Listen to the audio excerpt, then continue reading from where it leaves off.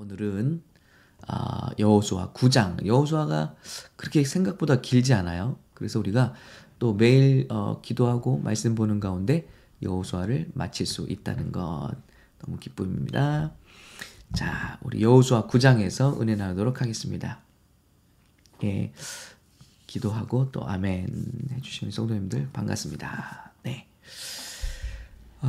오늘 9장은 어떤 내용이 기다리고 있을까요? 자, 이제 여러분도 여호수아를 정복하고 있습니다.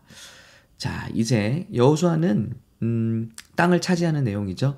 하나님께서 주신 그 가나안 땅, 약속의 땅을 하나씩 전투하고 차지하는 그런 내용입니다. 자, 오늘 한번 지도를 통해서 이야기 나눌게요. 오늘 지명이 많이 나와서 여러분도 자, 우리 8장에 어떤 일이 있었나요? 이제 아이성을 함락하고 저 위에까지 올라가서 그리심산과 그 에발산에서 말씀을 순종하는 그런 모습이 나왔고요. 오늘은 이제 남쪽으로 내려갑니다. 그런데 한 가지 일을 만나네요. 해프닝이 있어요. 한번 보겠습니다. 요단 서쪽 산지와 평지와 레바논 앞 대해 연안에 있는 햇사람과 아모리 사람과 가나안 사람과 브리스 사람과 히윗 사람과 여부스 사람의 모든 왕들이 이 일을 듣고 무슨 일이요? 지금 여리고성 무너뜨리고 아이성까지 차지한 이야기를 듣고 여기 있는 다양한 족속, 이 가나안 땅이라고 해서 가나안 족속 한 족속이 사는 게 아니고요. 이렇게 여러 족속이 사는 곳이 가나안 땅입니다. 그래서 여기 이제 한번 이름을 지형과 함께 매치를 해볼게요. 이런 거 재밌지 않나요? 예, 이런 거 아주 싫어하는 분들도 있고 또 알고 나면 재밌습니다. 자, 예루살렘이 여기 있네요. 그리고 우리 길갈서부터 아이성까지 왔고 이 조금 내려오니까 예루살렘이 있고요. 지금 여기까지 지금 땅 따먹기를 했잖아요. 그런데 그 옆에 기브온 사람들이 살고 있습니다. 바로 옆에 기브온 사람이 살고 있어요. 자, 그리고 여기 보니까 아모리 사람은 여기 해안가에 살고 있네요. 에모라이트라고 돼 있고요. 그리고 가나안 사람은 캐나안나이트 이렇게 돼 있고요. 여기 살고 있습니다. 그리고 브리스 사람은 어디 있나? 여기 있네요. 페르자이트라고 돼 있네요. 예, 이게 좀 기생충을 말하는 단어와 비슷하기도 하고. 네. 그리고 히윗 사람이 히바이트예요. 히바이트 이렇게 황토색으로 표시되어 있습니다. 그리고 여부스 사람이 어디입니까? 제부자이트는 여기 표시되어 있지는 않네요. 그리고 히윗 사람이 있는데요. 죄송합니다. 예, 햇사람을 제가 빼먹었네요. 햇사람이 바로 히타이트족이에요. 히타이트족. 우리 역사 시간에 배웠죠. 히타이트족. 뭘로 배웠더라? 예, 누가 알려주세요. 기억하시는 분. 히타이트족은 이 그린입니다. 그리고 히바이트. 이런 족속들이 쭉 모여 살아요. 근데 이 사람들이 일심으로 그러니까 하나님의 일을 대적하는 데는 모든 게 다 합심합니다. 세상의 문화, 정치, 법 모든 것들이 이렇게 다 일심으로 they gathered together 일심으로 여호수아와 이스라엘에 맞서서 싸우려 하더라. 그런데 여러분 차라리 싸우면 이기잖아요. 그런데 이 우리 원수가 취하는 전략 중에 하나가 뭐냐면 싸우지 않고 오늘 기브온처럼 가까이 사는 사람들이었죠. 그런데 꾀를 내어서 타협을 한다는 거예요. 자, 어떤 타협을 하냐면요. 이 사람들이 한번 말씀을 집중적으로 볼게요. 이 사람들이 꾀를 내어서 어떤 사신의 모양을 꾸미되 편지를 갖고 옵니다. 그런데 행세를 이렇게 합니다. 전대와 헤어지고 찢어져서 기운, 가죽 포도주. 그러니까 이렇게 힘없게 연약한 모습으로 이렇게 꾸며갔고요. 먼 길을 찾아온 것처럼 낡아서 기운 신을 신고 낡은 옷을 입고 다 마르고 곰팡이가 난 떡을 준비해갖고 그리고 이 사람들이 지금 이스라엘 진영으로 여호수아를 찾아온 거예요. 그리고 말합니다. 우리는 먼 나라에서 왔습니다. 그런데 당신들의 소식을 들었습니다. 우리가 듣고 떨렸습니다. 그리고 당신들은 위대한 하나님의 백성들입니다. 그러니까 우리와 한번 조약을 맺어 주십시오. 우리는 이렇게 연약하고 당신들을 존경하고 또 당신들에게 멀리 이렇게 화친을 맺고자 찾아왔습니다. 우리를 보십시오. 신발이 다 헤어졌죠. 그리고 저희는 이렇게 가난하죠. 연약하죠. 그리고 여러분께 바칠 떡을 준비했는데 먼 길을 오느라고 떡에 이렇게 곰팡이가 났습니다. 아주 이렇게 그럴듯하게 꾸며갔고요. 이게 이제 여호수아와 백성들에게 와서 이제 화친을 맺읍시다. 하나님의 이름으로 우리를 해하지 않겠다고 약속해 주십시오. 라고 한 거예요. 조약을 맺으십시다. 그랬습니다.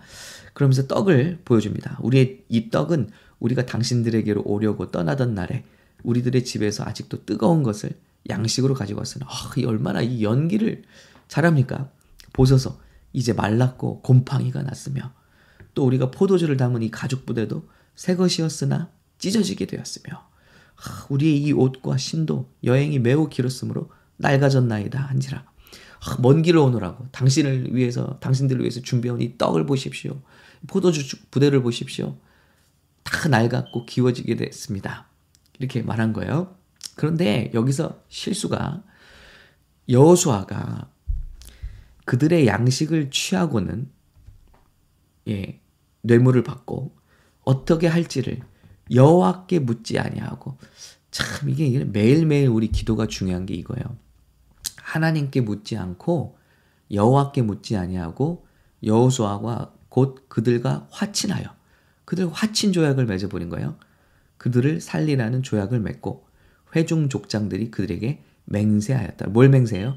하나님의 이름으로. 이 당시 이 사람들이 맹세하는 거 하나님의 이름으로 당신들을 해치지 않겠습니다. 하고 맹세를 해버린 거예요. 자, 그런데 딱 3일 행군하고 나니까 아니 이 사람들이 멀리 왔다고 그랬잖아요. 기브온 사람들이. 그런데 딱 3일 행군하고 나니까 이 사람들이 거기 딱 살고 있는 거예요. 이스라엘 사람들은 멀리서 하나님을 두려워해서 우리를 두려워해서 와서 이 계약을 맺은 건 줄 알았는데 속은 거죠. 그런데 늦었습니다. 치지를 못해요.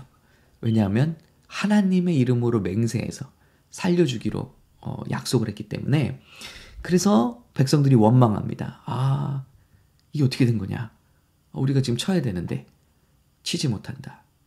모든 족장들이 회중에게 이르되 우리가 이스라엘 하나님 여호와로 그들에게 맹세하였은즉 이제 그들을 건드리지 못하리라. 그리고 그들을 살려주게 되고 그들을 진멸하는 대신 이제 하나님의 집에 저들이 대를 이어 종이 되며 하나님의 집을 위해서 나무를 패며 물을 깃는 자가 되리라 하고 그들을 자자손손 이렇게 나무 패는 사람들, 물 깃는 사람들로 이렇게 저들을 임명하게 되고 사용하게 됩니다. 여러분 여기 주시는 인사이트가 있어요. 차라리 이 적들이 대적해 오면은 이스라엘 사람들이 싸울 태세를 하고 영적으로 싸우잖아요. 이게 지금 우리의 이야기입니다. 구약은 구약의 이야기만이 아니라고 했어요.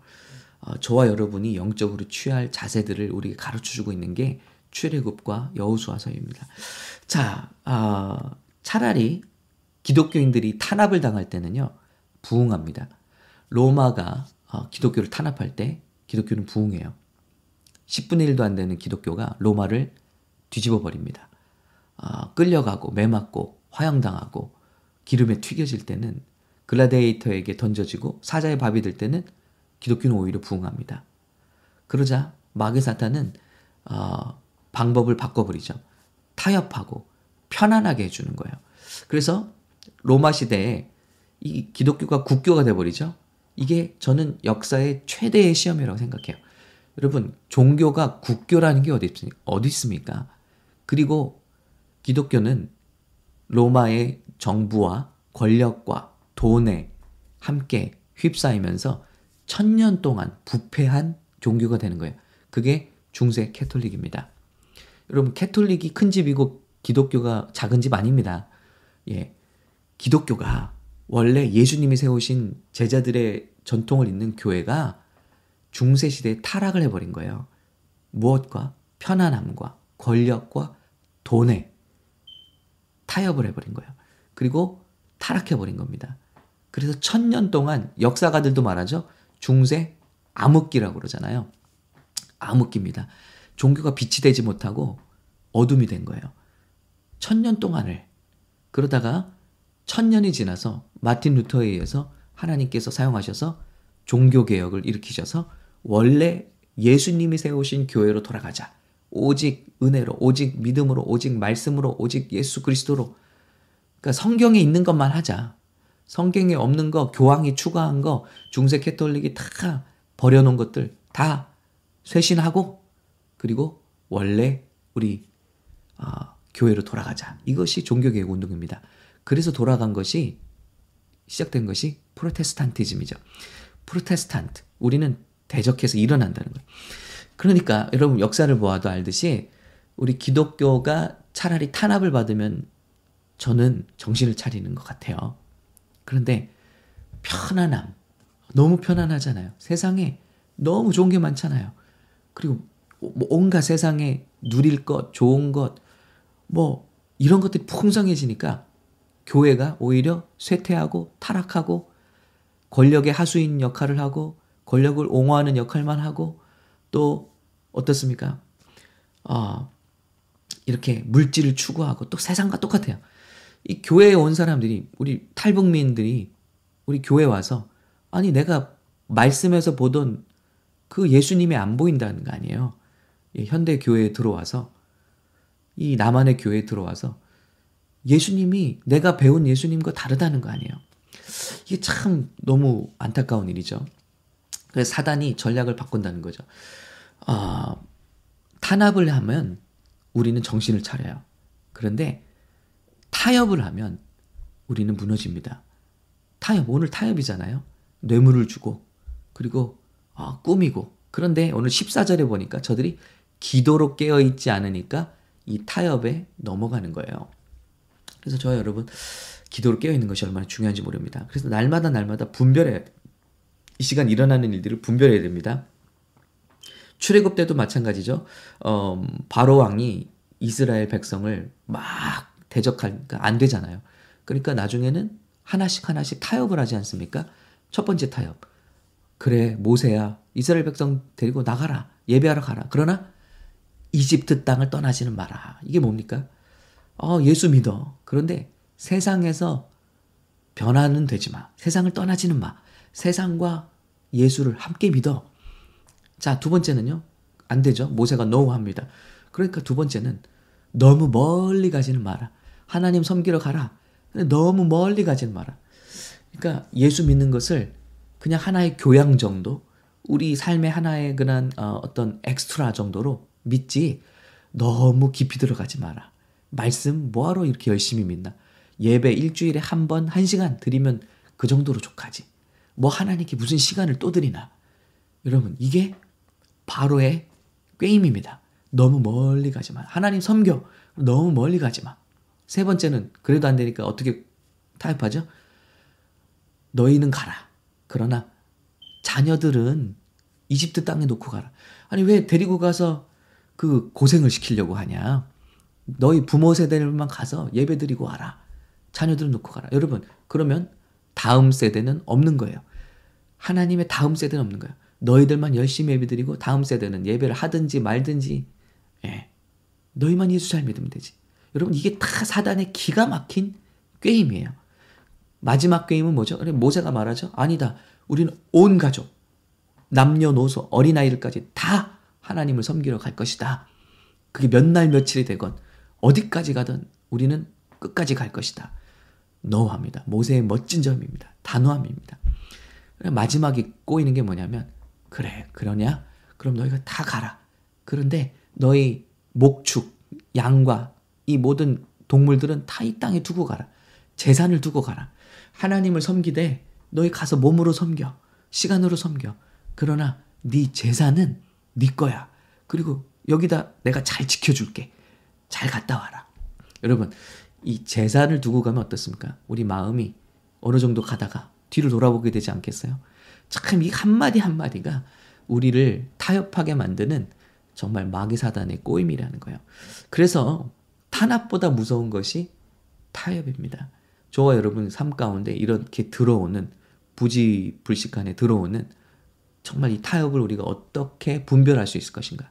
날마다 기도로 깨어있지 않으면 어유 감사합니다. 뇌물 받고 어유 감사합니다. 예, 제가 봐드릴게요.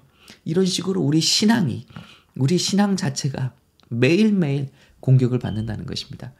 예전처럼 사단은 뿔의 모습을 하고 그리고 어떤 탄압하는 황제의 모습으로 공산주의처럼 교회를 불사르고 이렇게 오지 않습니다. 정말 여러분 오히려 북한에 있는 지하교회들은요. 우리가 기도해 줄 필요 없어요.